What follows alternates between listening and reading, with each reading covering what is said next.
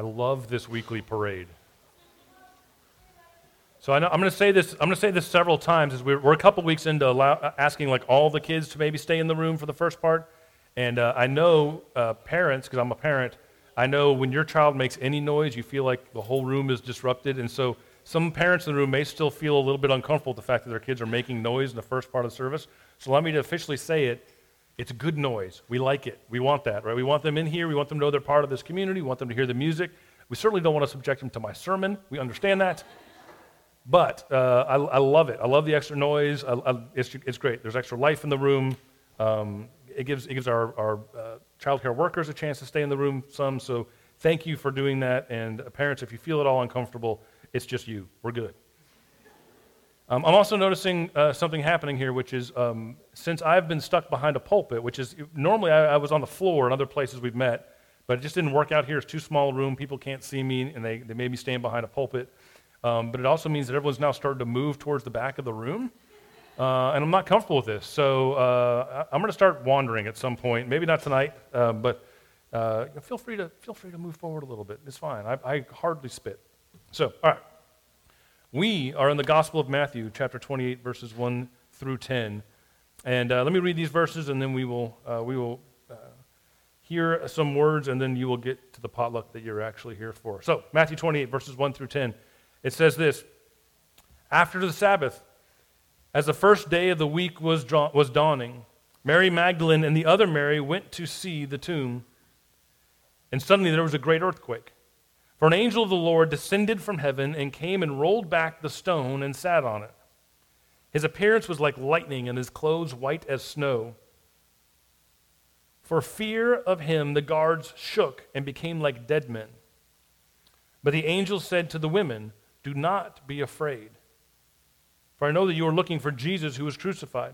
He's not here, for he has been raised. As he said, come see the place where he lay. Then go quickly and tell his disciples he has been raised from the dead, and indeed he is going ahead of you to Galilee. There you will see him.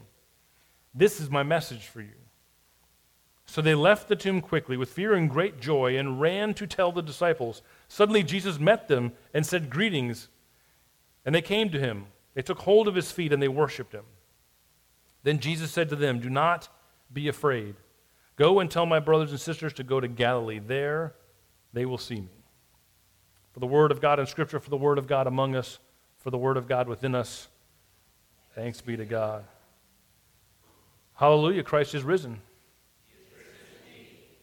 All right, on this Resurrection Sunday, this is a call and response we make to each other to remind us of the good news of this Christian story. Christ dwelt among us. Christ was killed, but Christ has risen, and Christ will come again, right? Death has been put to death. That is the Easter message. That which we fear most has been rendered impotent as a weapon against us. It is the essence of the good news that we celebrate each week, but particularly on Easter Sunday. Apostle Paul, the writer Paul that writes the epistles, calls it foolishness to those who are perishing, but to those of us being saved, it is the power of God. And I understand why it's foolishness to people. It's actually accused very often of being a pretty foolish thing to claim, that there was a guy who was killed and then came back from the dead.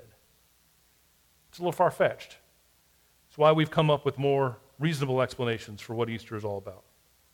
A random bunny that walks around and puts out eggs. It's not just the sense that this idea of resurrection is a fantastic claim to make. It is that. But there's also an accusation that all of us have heard who've opened our ears to critiques of faith or religion. But there's a critique that says oftentimes it seems like just a convenient story to tell ourselves in a scary world to make ourselves feel better. So I want to start tonight in a way that's probably not advisable on Easter Sunday when you have visitors and everyone's here and everyone's excited. I want to start with that critique of religious practice. Perhaps the most famous version of it is an argument that came from Karl Marx, who I'm going to go ahead and say you're the only one that's going to hear Karl Marx quote on Easter Sunday would be this church this week. Doesn't happen a whole lot. He said the following: "Religion is the sigh of an oppressed creature, the heart of a heartless world, the soul of a soulless condition. It is the opium of the people. It is the opium of the people. And then he says, the abolition of religion as the illusory happiness of the people is the demand for their real happiness. An opium of the people. The abolition of it as an illusory happiness is the demand for real happiness. Marx was not a fan. It's the proposition that religion keeps the status quo in an unjust world because it soothes us. It helps us to feel better about things that we shouldn't feel okay about. It keeps us from engaging the world in the way that we should because we're just waiting for the next world to come. It's a kid's story we tell ourselves to make ourselves feel better in the dark night. So, bunnies, eggs. I think what bothers me most about this critique is that sometimes it feels a little true. There's some element of truth to it sometimes, right? I certainly see plenty of religious practice that could be described as drug-like for its adherents. Like it is helping people plug their ears and cover their eyes and settle for easy answers to hard questions in a world that demands some kind of action. You've experienced it in some way. If you've ever lost someone close to you, you've probably been on the receiving end of very religious comfort from others that is offensively disconnected from the real pain you're actually feeling. Someone has offered you Christian opioids. Trite religious answers that fit on a bumper sticker but lack meaning in the real world. I'm sure at times in my life I've been guilty of it, just like many others have. And understandably so. Because the truth is, the world is a scary place. And sometimes I'd like a little bit of distance or distraction. I'd like to be soothed from what's going on. I don't know if it's just me. I don't think it is based on conversations I'm having with people right now, but it feels particularly true right now. It seems like the world is actively shifting under my feet and a lot of other folks that I'm talking to. I don't think I'm alone in feeling like maybe the world is getting a little harder to understand, like it's maybe getting a little scarier by the day. As a parent, this becomes a little more acute. I am realizing that my kids are going to grow up in a world that I simply do not understand. I thought I was going to dodge having to ask my kids for like technical advice and stuff. But it turns out I'm just going to be another version of my parents who always had that 12 flashing on their VCR, and some of you will understand that reference. The world feels like it's getting harder to understand and a little scarier. I don't know how to help my kids think about truth and meaning in the world of AI. I don't understand it. Deep fakes, fake news, all these things. No clue. I don't know what to do with it. It's scary. The digital world is changing so fast, it frightens me. Politics are scary right now. Culture seems to be getting more violent and unpredictable by the moment. How many shootings? How used to it are we getting? Pandemics and wars and storms and fill in the blanks. I'm not sure if I'm just getting old and this is how you start to feel when you get old, no matter what time you were born, or if we specifically live in a world that is getting scarier by the day. I know for sure I'm exposed to far more than my grandparents ever would be because I know what's happening everywhere at any given moment, more than really one person should know or try to deal with. The world feels frightening. The earth feels like it's shifting under our feet. And there is a Greek term for this. The scriptures that we read today, the Greek term for this feeling is seismo, S-E-I-S-M-O. It's the same root that we have for seismic. In fact, today's text, when we read the great earthquake, when it talks about the great earthquake that happens, the original Greek actually reads megas seismos, mega earthquake, right? After the mega seismos in this text, those who felt the shaky earth beneath them move began to, same basic words, seo, seismic, with phobos, shake with fear. The earth shakes, and then they are deeply shook with fear. And we can relate. Because fear is the natural response when a seismic shift is happening all around you. The guards in this story are so shook that they ironically become like dead men in the midst of witnessing a resurrection. Then there are the women, Mary and Mary. It was kind of the mic of the day for women. Mary and Mary, who are still there, they don't become like dead men. They, as usual in the Gospels, show a kind of bravery that puts the men to shame. They are not like dead people. Instead, they are talking to this angel like lightning that seems to have caused the earth to move underneath their feet. And that angel instructs them, do not phobos, same word for phobia, do not fear. Don't be afraid. Why? Because the one that was crucified is no longer here. Do not be afraid because he has defeated death. Do not be afraid because, hallelujah, Christ is risen. I'm going to throw them in the middle, so you guys better be ready. Do not be afraid of the death that has so traumatized you and took your teacher and your friend from in front of you. Death isn't what it used to be. Death has been put to death. This is Resurrection Sunday. And that shifting underneath your feet is the best news possible. Do not fear. He has the nerve to tell those women. It's easy enough, right? Can't be that hard to accomplish, right? After all, it's the most frequently repeated command of these angels in Scripture. Do not fear. We see it elsewhere in Scripture. 1 Timothy 1:7 says, for God did not give us a spirit of fear, rather a spirit of power and self-discipline. 1 John 4:18 says, there is no fear in love. Perfect love drives out fear because fear has to do with punishment.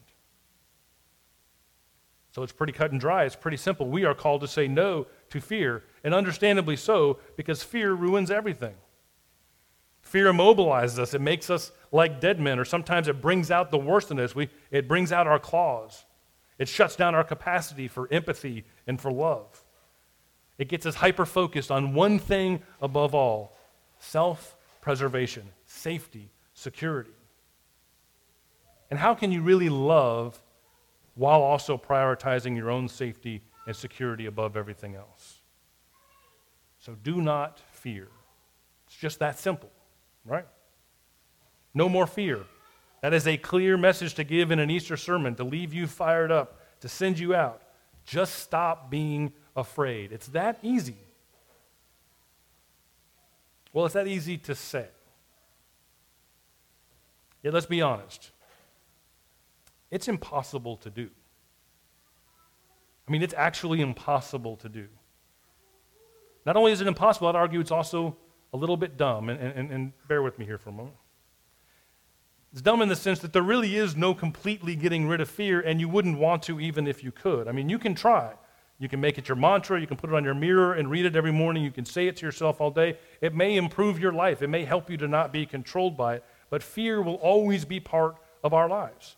In fact, it's kind of a valuable part of your life in some senses. If you genuinely walked around with an inability to experience any fear, you wouldn't last long. You'd wander into the traffic on 49 or try to pet the tiger at the zoo. Fear has its place. Complete fearlessness would be an opiate that would make us more detached, more ignorant, give you an unhealthy sense of invulnerability. Bad for you and bad for those around you. And none of those things would make you more loving, which we know was the point of it all. We don't really want to be completely devoid of fear, even if it was an option. But fear shouldn't be the only thing. We can't get rid of it altogether, but we should not be controlled by it. Do not let fear make all the decisions. Do not let fear dictate the terms. It will be there, but don't let it have the final word. Which is why I love our story today, because I love what it says in there and that you may have missed when we read it. You have the men who are immobilized and like dead men. Then you have these women who felt the same fear that caused them to be immobilized and act like dead people. They engage with that scares them. And then the angel tells them, do not fear, and go tell the disciples. And then it says, quote, so they left the tomb quickly with fear and great joy. They left the tomb quickly with fear and great joy and ran to tell the disciples. They were just told not to fear, so they left with fear and great joy and ran to tell the disciples. Now that is an Easter message I can honestly endorse. Run with fear and great joy. I love that phrase so much. It's so honest and hopeful at the same time. Fear isn't gone. It never will be. But it is put into context by this movement, by this joy, by hope, by a mission. Resurrection means fear doesn't get to run the show, even if it always hangs around. Just as death doesn't get the last word, even though it has taken its toll on us, we are now resurrection people. And hallelujah, Christ is risen. So we don't plug our ears, we don't numb ourselves, we don't drug ourselves, we don't pretend like fear doesn't exist. We don't lie to ourselves to try and assuage our fear. We just don't let it have the last word. We don't let it make us act like dead people. We don't fixate on it. We don't ruminate on it. And you know how that works just like I do. Because if you're anything like me, there's times when you feel this pull to lean into the fear, to focus on it, to feed it. I'm not sure why I'm that masochistic, but I don't think I'm alone. Stop doing that. It's poisonous to your soul. Fear will always be there, but we shouldn't lean into it that way. This is why I've personally stopped watching cable news or listening to any of its equivalents. I no longer personally give my time or money to those whose sole job is to keep me scared and tuned in.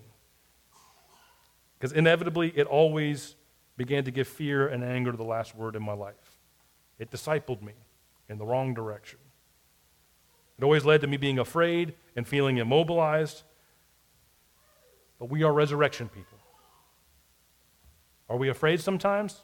Yes. But we run with fear and joy to do what we are called to do in this world. Because hallelujah, Christ is risen. The world might be seismic. It might be scary and violent and unpredictable and shifting underneath our feet all the time. But that is not the end of the story, and that does not get the last word. We have something to do, and we have the joy of resurrection. Fear doesn't get the last word. This is not about self-administering some religious opiate to pretend that things aren't what they are. We're not plugging our ears to the cries of those suffering. We're not covering our eyes to that which is obviously broken. We don't settle for self-preservation. We see it all for what it is, but resurrection doesn't let it end there. We give fear its proper place because we are resurrection people. We may not have all the answers, and we certainly aren't immune to what is broken in this world. But we believe that death doesn't get the end of the story. And that personally is why I can't believe in these religious critiques as much as they sometimes ring true. Because I've witnessed something else. I have had the awful privilege of watching people of immense faith and hope face their own mortality, face death and fear itself. So you can't convince me that there isn't truth in our Easter celebration. I've seen it. My mother knew what was coming. It was a violent shaking of the earth beneath her feet and our feet, and there was fear. Of course, there was fear for all of us, especially for her. Her joy and her faith put that fear in its proper place. It was there, but thanks to the truth and her faith and resurrection, it did not get the last word. And it was an amazing thing to witness. Ironically, this is a little morbid, but I also saw her on opiates. I saw her graciously receive strong medicine needed to not feel when the time came. And I'm thankful for those. So I know what opiates did for her. And I know what faith and resurrection did for her. And I can tell you they are nothing alike. One numbed her, thankfully.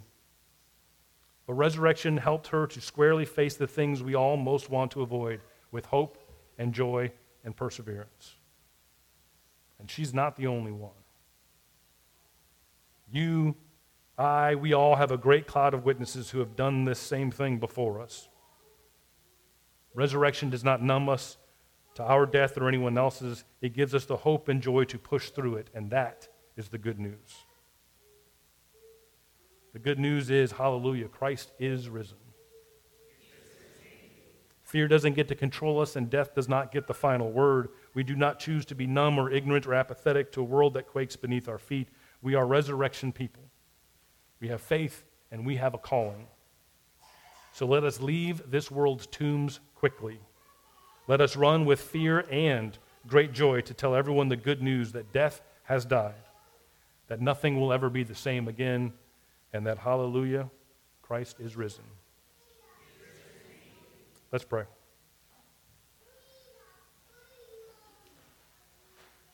God, we are thankful for this good news,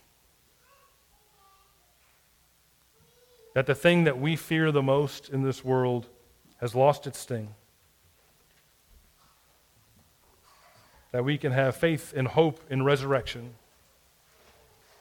in the good news that there's something beyond the things that we see in this world, even that which scares us the most. And so, God, tonight we celebrate the resurrection. We commit ourselves once again to the hope and the joy that it brings. God, not so that we might ignore what is wrong with this world, so that we might walk boldly into it and push through it to the other side. God, thank you for your calling on our lives. May we run quickly from the tombs of this world with fear and great joy. We ask all this in your name. Amen.